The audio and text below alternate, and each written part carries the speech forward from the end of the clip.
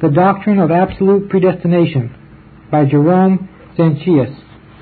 Introduction by Henry Atherton, Minister of Grove Chapel, Camberwell and Hon, General Secretary, Sovereign Grace Union. The Church of God owes much of the purity and definite clearness of her doctrine to the controversial acumen of her defenders in earnestly contending for the faith of God's elect ever since the days of the apostles. In the days of the early Christian Church, in Theosis and Augustine, and in the latter days of our own celebrated Bradwardine and Wycliffe, were eminent in controverting error and maintaining the truth of God concerning the eternal election of His people and His purpose of predestination, in which He designed the guidance of His elect through this world to glory. During the Reformation and Puritan periods, these glorious truths of the covenant God were proclaimed with a fullness and clearness, unction and power, which had not been known since the days of Paul. The brightest light between the apostolic days and the days of the Reformation was the great Augustine, who, in the latter part of his life, wrote his Retractions, which evidence his growth in knowledge through the teaching of the Holy Spirit and diligent study of the Scriptures. The great works of the Reformers and Puritans were used of God to destroy the curses of superstition and carnal religion. Hence the exaltation of the doctrines of grace, including God's eternal election and predestinated purposes. Well-instructed and well-established children of God learn to value and esteem these glorious truths of divine revelation, truths that could not be discovered by human knowledge. The Sovereign Grace Union is laboring to maintain these truths in our apostate day. Every Orthodox church is pledged to maintain them. The Church of England's only right to exist depends on her proclaiming them from her pulpits, and the same may be said of Presbyterian, Independent, and Baptist churches, as well as many so-called congregational churches whose trust deeds are based upon them. Yet in how few places of worship these glorious truths are proclaimed. Alas, the very opposite is set forth, and it can only produce sacerdotalism, modernism, and at the last, agnosticism. The doctrine of predestination has been dealt with from many doctrinal positions, and it would require a large volume merely to describe these positions. Augustine, Bradwardine, Wycliffe, Luther, Zwingli, Calvin, Zanchius, Owen, Goodwin, Perkins, Twissy, Whitfield, Toplady, and, in modern times, Kuyper and Warfield are but a few of those who have written concerning it, and none of the works of these great men have ever been answered. The translation of this splendid work was done by August M. Toplady at the age of 19 years. For a long time he kept it in manuscript. He was requested to publish it by Dr. Gill, but did not issue it till 9 years after. The work soon had a good circulation, not only in England and Scotland, but also in the United States. John Wesley attempted to circulate a few mutilated extracts from the book, signed with the initials of Toplady's name. This forgery of Mr. Wesley caused Toplady to issue another edition, and this is the edition that we have reprinted. Toplady not only translated Zanchius' great work, but added much excellent matter, thereby giving us the best translation of Zanchius and the best of Toplady. It is one of the best, if not the best books ever issued on absolute predestination.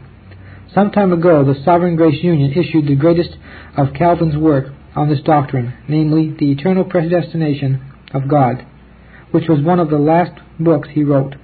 Readers of these two books will find that Zanchius and Calvin quote largely from Augustine, as being a witness to the truth of God concerning the doctrine of predestination.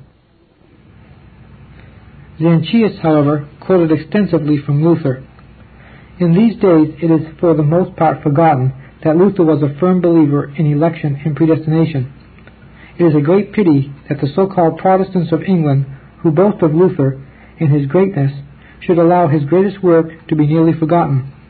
If our friends will help us to provide the means, the Sovereign Grace Union will gladly undertake the reprinting of Luther's reply to Erasmus, known as the Bondage of the Will. By this means we shall maintain the real truths for which the Reformers and Puritans so nobly and faithfully contended. In our day, so-called Protestants not only deny and reject these truths, but very zealously support the Popish theory of free will. There is one thing all history testifies to, namely that what the world calls Calvinism is the only doctrine that produces civil and religious liberty, pure and undefiled religion, national independence and prosperity, whilst all other systems produce superstition, worldliness, and national decay, only to end in lawlessness, Bolshevism, and destruction. It is forgotten that only the pure truth of God can make a nation great or save a sinner. To our triune covenant Lord be all the praise and glory. Preface. When I consider the absolute independency of God and the necessary total dependence of all created things on Him, their first cause, I cannot help standing astonished at the pride of impotent, degenerate man, who is so prone to consider himself as a being possessed of sovereign freedom and invested with the power of self-salvation,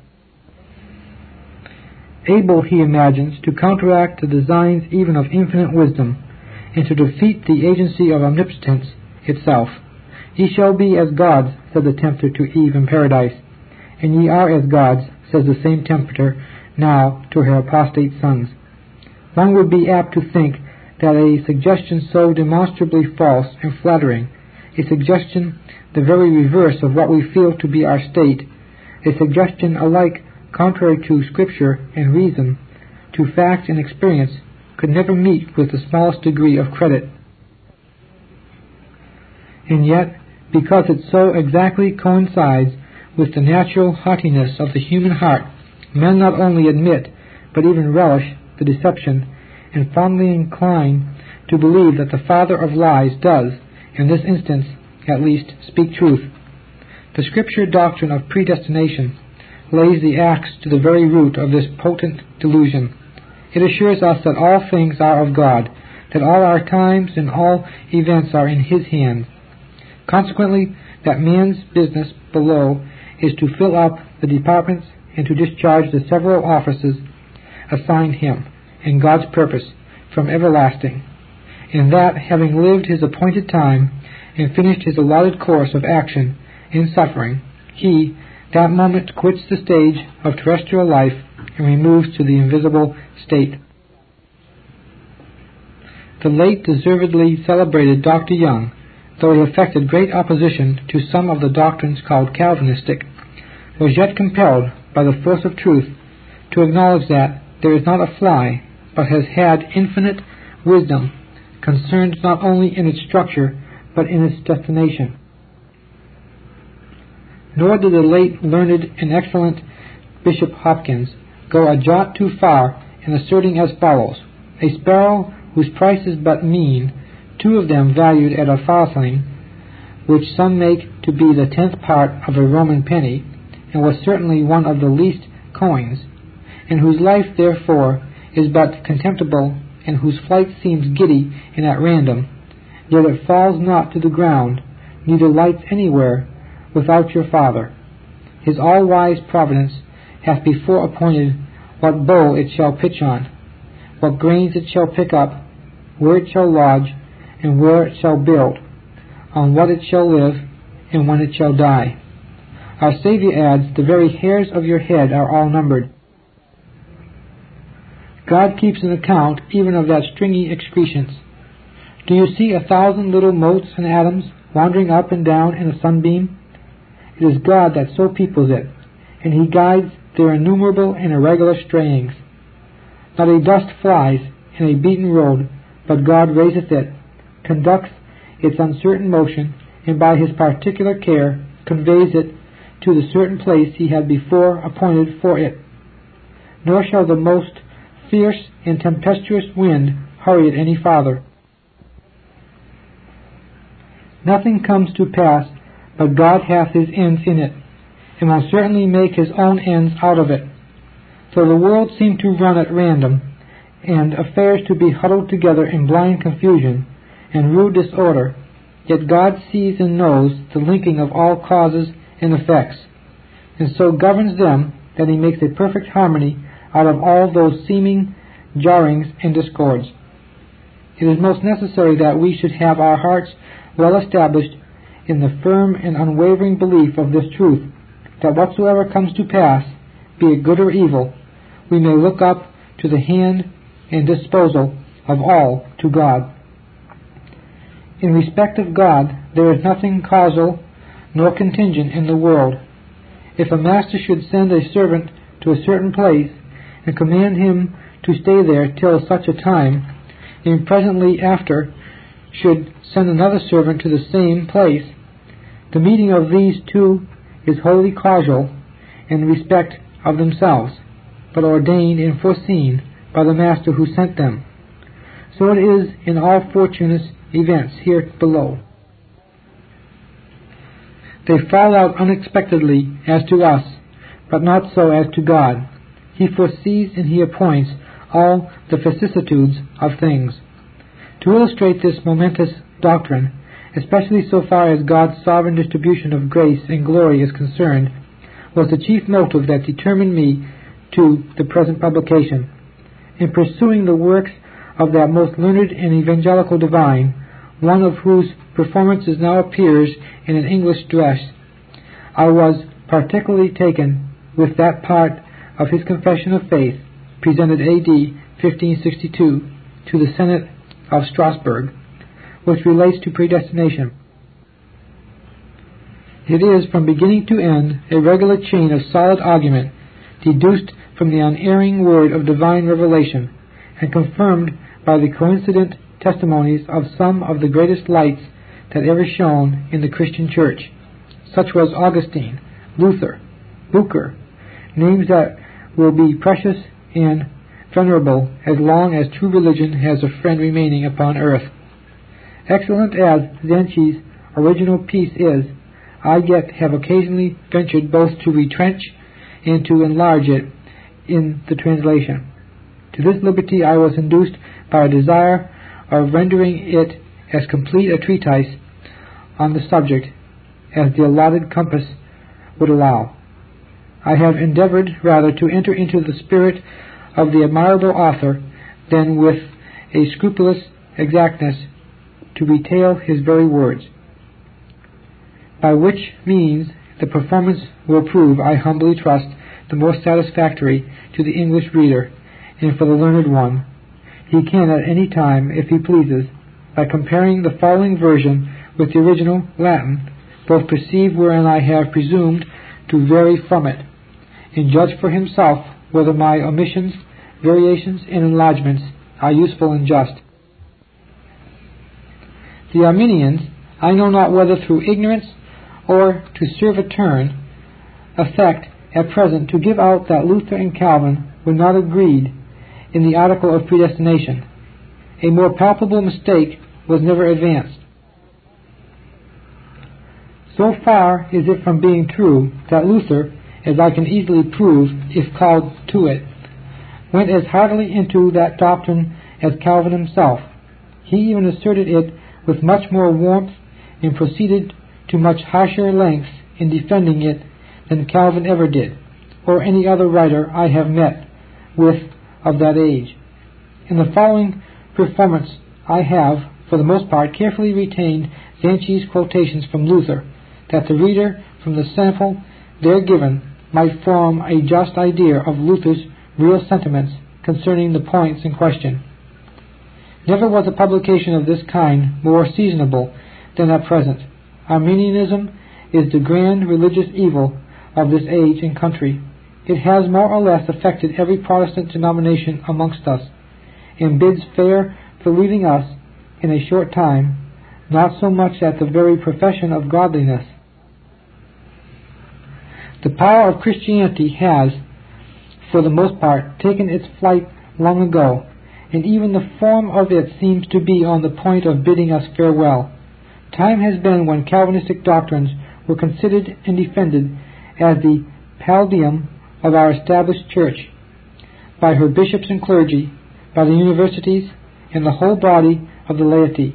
It was during the reigns of Edward VI, Queen Elizabeth, James I, and the greater part of Charles I, as difficult to meet with a clergyman who did not preach the doctrines of the Church of England as is now to find one who does.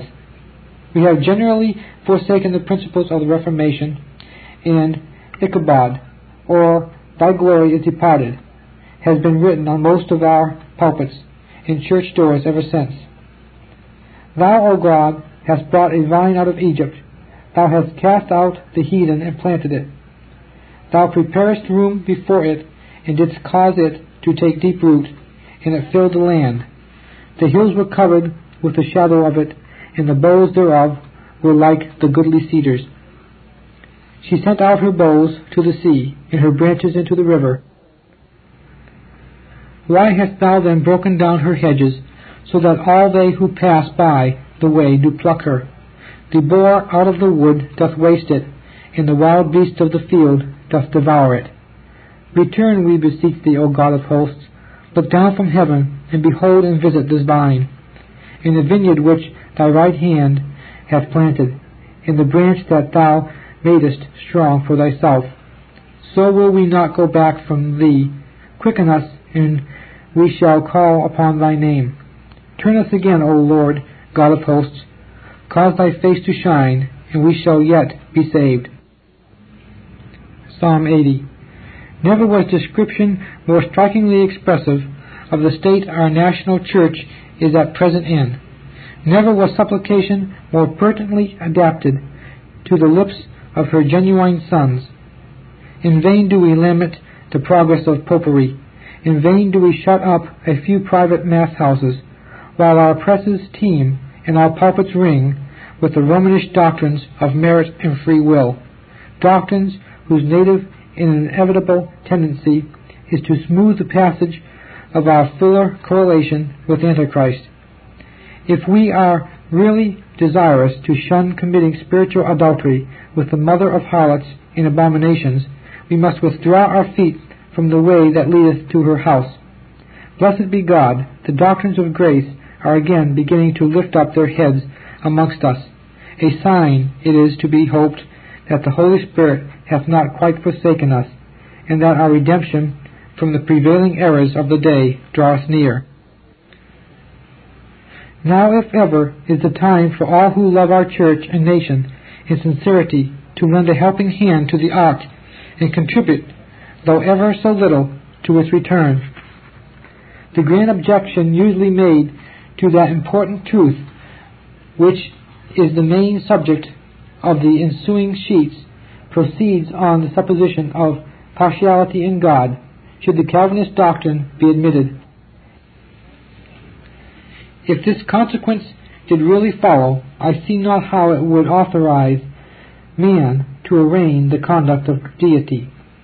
Should an earthly friend make me a present of 10,000 lia, would it not be unreasonable, ungrateful, and presumptuous in me to refuse the gift and revile the giver, only because it might not be his pleasure to confer the same favor on my next-door neighbor? In other cases, the value of a privilege or of a possession is enhanced by its scarceness. A virtuoso sets but little esteem on a medal, a statue, or a vase, so common that every man who pleases may have one of the same kind. He prizes that alone as a rarity which really is such, and which is not only intrinsically valuable, but which lies in a few hands. Were all men here upon earth qualified and enabled to appear as kings, the crown, the scepter, the robe of state, and other ensigns of majesty would presently sink into the things hardly noticeable. The distinguishing grandeurs of royalty, by ceasing to be uncommon, would quickly cease to be august and striking. Upon this principle it was that Henry IV of France said on his birthday, "I was born as on this day," and no doubt, taking the world through, thousands were born on the same day with me. Yet out of all those thousands I am perhaps the only one whom God hath made a king. How signally am I indebted to that particular bounty of his providence.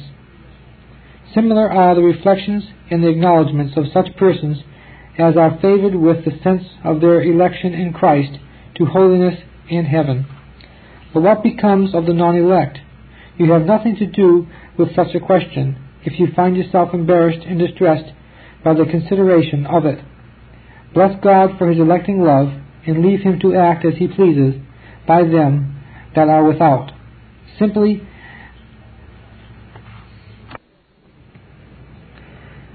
agree in the plain Scripture account and wish to see no farther than Revelation holds the lamp. It is enough for you to know that the Judge of the whole earth will do right.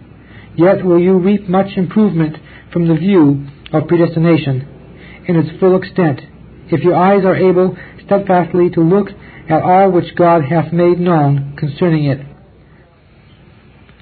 But if your spiritual sight is weak, forego the inquiry, so far as reprobation is concerned, and be content to know but in part, till death transmits you to that perfect state where you shall know even as you are known. Say not, therefore, as the oppressors of those doctrines did in St. Paul's day, Why doth God find fault with the wicked? For who hath resisted his will? If he, who only can convert them, refrains from doing it, what room is there for blaming them that perish, seeing it is impossible to resist the will of the Almighty? Be satisfied with St. Paul's answer, Nay, but who art thou, O man, that repliest against God? The Apostle hinges the matter entirely on God's absolute sovereignty. There he rests it, and there we ought to leave it. Footnote: some of the more considerable heathens treated God's hidden will with an adoring reverence, which many of our modern Arminians would do well to imitate. The heathens would say, "'Tis not for man to sit in judgment on the actions of God." Or they would say, "We men are foolish in our imaginations, and know nothing, but the gods accomplish all things according to their own mind." Or they would say again, "'Tis not lawful for mortals to enter the lists with gods, nor to bring in an accusation against them." End of footnote. Were the whole of mankind equally loved of God and promiscuously redeemed by Christ, the song which believers are directed to sing would hardly run in these admiring strains: "To him that loved us, and washed us from our sins in his own blood, and hath made us kings and priests unto God," etc. Revelation chapter 1, verses 5 and 6. A hymn of praise like this seems evidently to proceed out of the hypothesis of particular election on the part of God, and of a limited redemption on the part of Christ, which we find still more explicitly declared, Revelation 5:9, where we have a transcript of that song which the spirits of just men made perfect are now singing before the throne and before the Lamb. "Thou wast slain, and hast redeemed us unto God by thy blood, out of every kindred and tongue and people and nation," whence the elect are said to have been redeemed from among men. Revelation 14:4. In short, there is no such thing as causality or accident, even in things of temporal concern, much less in matters spiritual and everlasting. If the universe had a maker, it must have a governor, and if it has a governor, his will and providence must extend to all things without exception. For my own part, I can discern no medium between absolute predestination and blank atheism. Mr. Rollin, footnote: since the above was written, I have met with the fine passage to which it refers. Providence delights to conceal its wonders under the veil of human operations. Mr. Hervey has likewise a most beautiful and judicious paragraph to the same effect, where, speaking of what is commonly termed accidental death, this admirable writer asks, "Was it then a random stroke? Doubtless the blow came from an aiming, though invisible hand. God presideth over the armies of heaven.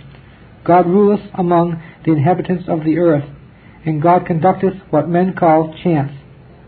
Nothing comes to pass through a blind and undiscerning fatality. If accidents happen, they happen according to the exact foreknowledge and conformably to the determinate counsels of eternal wisdom. The Lord, with whom are the issues of death, signs the warrants and gives the high commission. The seemingly fortuitous disaster is only the agent or instrument appointed to execute the supreme decree. When the king of Israel was mortally wounded, it seemed to be a casual shot. A certain man drew a bow at a venture, 1 Kings 22:34, at a venture, as he thought, but his hand was strengthened by an omnipotent aid, and the shaft leveled by an unerring eye, so that what we term casualty is really providence, accomplishing deliberate designs, but concealing its own interposition. How comforting this reflection, admirably adapted to soothe the throbbing anguish of the mourners and compose their spirits into a quiet submission, excellently suited to dissipate the fears of godly survivors and create a calm intrepidity even amidst innumerable perils. Harvey's Meditations, Volume 1. End of footnote.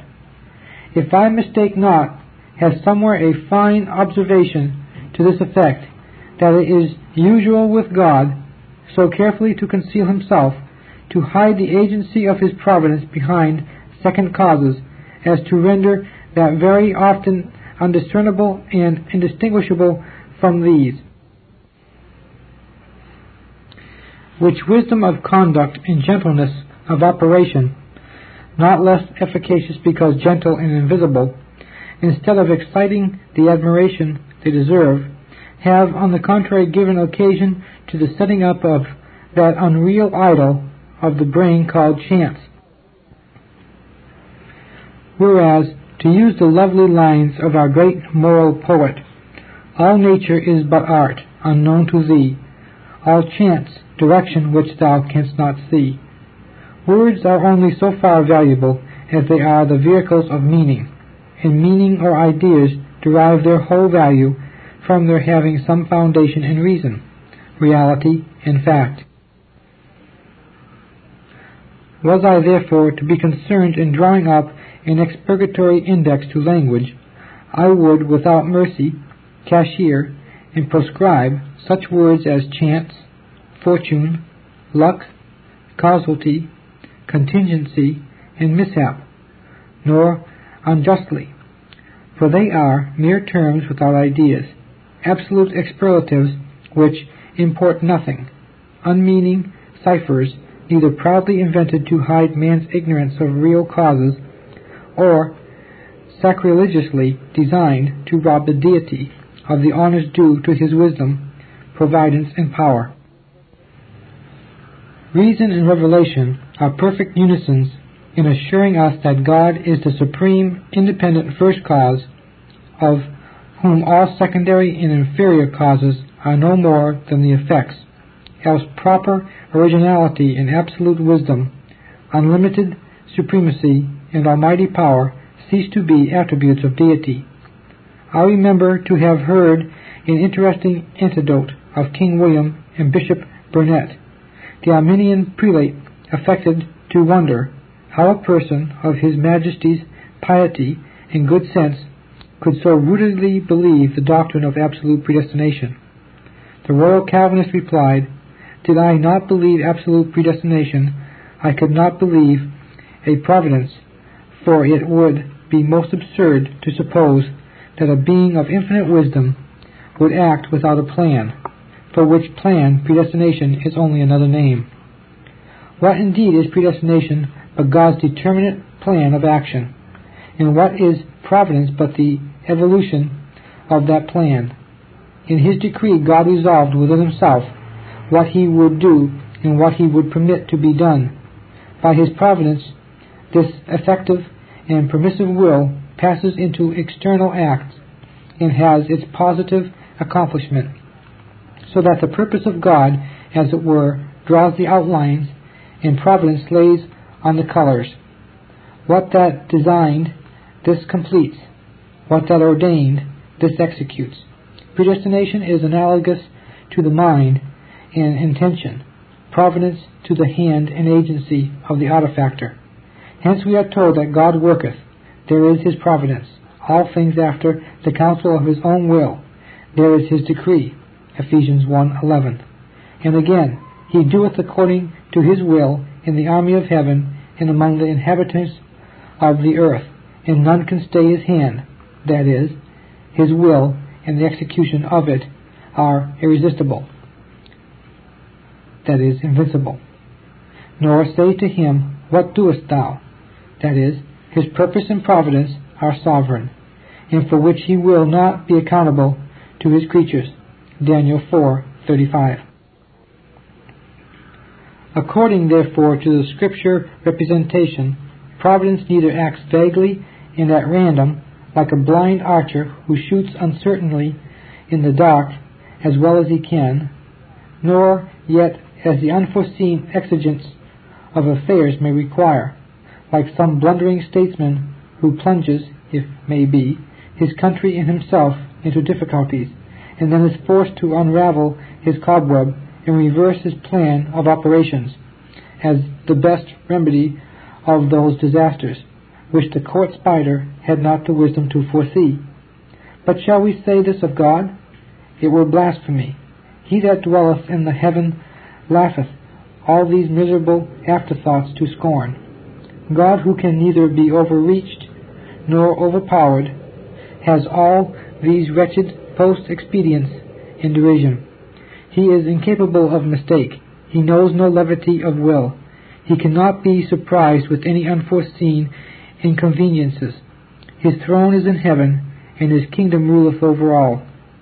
Whatever therefore comes to pass as a part of the original plan, and is the offspring of that prolific series of causes and effects which owes its birth to the ordaining and permissive will of him in whom we all live and are moved and have our being. Providence in time is the hand that delivers God's purpose of those beings and events with which that purpose was pregnant from everlasting. The doctrine of equivocal generation is not more absurd in philosophy than the doctrine of unpredestinated events is in theology. Thus the long train of things is though a mighty maze, yet not without a plan. God's sovereign will is the first link, his unalterable decree is the second, and his all-active providence the third in the great chain of causes. What his will determined, that his decree established, and his providence either mediately or immediately effects. His will was the adorable spring of all. His decree marked out the channel, and his providence directs the stream. If so, it may be objected, it will follow that whatsoever is right. Consequences cannot be helped, no doubt. God, who does nothing in vain, who cannot do anything to no purpose, and still less to a bad one, who both acts and permits with design, and who weighs the paths of men, has, in the unfathomable abyss of his counsel, very important, though to us secret, reasons for permitting the first entrance of moral evil, and for suffering both. At footnote, Grotius himself is forced to own even the crimes which God permits, the preparation of, are not without their good consequences. A bold saying is this, but the sayer was an Arminian, and therefore we hear no outcry on the occasion. End of footnote. They were both moral and natural evil still to reign over so great a part of the creation. Unsearchable are his judgments and his ways, the methods and dispensations of his providence, past finding out. Who hath known the mind of the Lord, or who hath been his counselor? For of him, and through him, and to him are all things. Romans 2:33, 34, and 36. As to myself, I can through grace most heartily adopt the maxim of Bengilius, which says, I neither wish to know more than God has revealed, nor remain ignorant of what he has revealed. I desire to advance and to halt just when and where the pillar of God's written word stays or goes forward. I am content that the impenetrable veil divinely interposed between his purposes and my comprehension be not drawn aside till faith be lost in sight and my spirit return to him who gave it. But of this I am assured, that echo does not reverberate sound so punctually as the actual disposal of things answers to God's predetermination concerning them. This cannot be denied without dethroning providence, as far as in us lies, and setting up fortune in its room. There is no alternative. I defy all the sophistry of men to strike out a middle way. He that made all things either directs all things he has made, or has consigned them over to chance. But what is chance? A name for nothing. Footnote. The great learned and indefatigable Mr. Chambers has, in his valuable Dictionary of Arts and Sciences, under the word chance, 2 or 3 observations, so pertinent and full to this remark, that is, of chance, being a name for nothing, that I cannot help to inscribing them. Our ignorance and precipitancy lead us to attribute effects to chance, which have a necessary and determinate cause. When we say a thing happens by chance, we really mean no more than that its cause is unknown to us, and not, as some vainly imagine, that chance itself can be the cause of anything. From this consideration, Dr. Bentley takes occasion to expose the folly of that old tenet, the world was made by chance. The case of the painter who, unable to express the foam at the mouth of a horse he had painted, threw his sponge in despair at the piece, and by chance did that which he could not before do by design, is an eminent instance of the force of chance. Yet it is obvious all we here mean by chance is that the painter was not aware of the effect, or that he did not throw the sponge with such a view, not but that he actually did everything necessary to produce the effect, insomuch that, considering the direction wherein he threw the sponge, together with its form and specific gravity, the colors wherewith it was smeared, and the distance of the hand from the piece, it was impossible, on the present system of things, that the effect should not follow. End of footnote. Arminianism, therefore, is atheism. I grant that the twin doctrines of predestination and providence are not without their difficulties, but the denial of them is attended with 10,000 times more and greater. The difficulties on one side are but as dust upon the balance, those on the other as mountains in the scale. To imagine that a being of boundless wisdom, power, and goodness would create the universe and not sit at the helm afterwards, but turn us adrift to shift for ourselves, like a huge vessel without a pilot, is a supposition that subverts every notion of deity, gives the lie to every page in the Bible, contradicts our daily experience, and insults the common reason of mankind. Sayest thou, the course of nature governs all? The course of nature is the art of God. The whole creation, from the seraph down to the indivisible atom, ministers to the supreme will and is under the special observation, government, and direction of the omnipotent mind, who sees all, himself unseen, who upholds all, himself unsustained, who guides all, himself guided by none, and who changes all, himself unchanged. But does not this doctrine tend to the establishment of fatality? Supposing it even did, were it not better to be a Christian fatalist than to avow a set of loose Arminian principles, which, if pushed to their natural extent, inevitably terminate in the rankest atheism? For without predestination there can be no providence, and without providence no God. After all, what do you mean by fate? If you mean a regular succession of determined events from the beginning to the end of time, an interrupted chain without a single chasm, all depending on the eternal will and continued influence of the great first cause, if this is fate, it must be owned that it and the Scripture predestination are, at most, very thinly divided, or rather entirely coalesce. But if by fate is meant either a constitution of things antecedent to the will of God, by which he himself is bound, and which goes on of itself to multiply causes and effects to the exclusion of the all-pervading power and unintermitting agency of an intelligent, perpetual, and particular providence, neither reason nor Christianity allows of any such fate as this. Fate thus considered is just such an extreme on one hand as chance is on the other. Both are alike unexistible.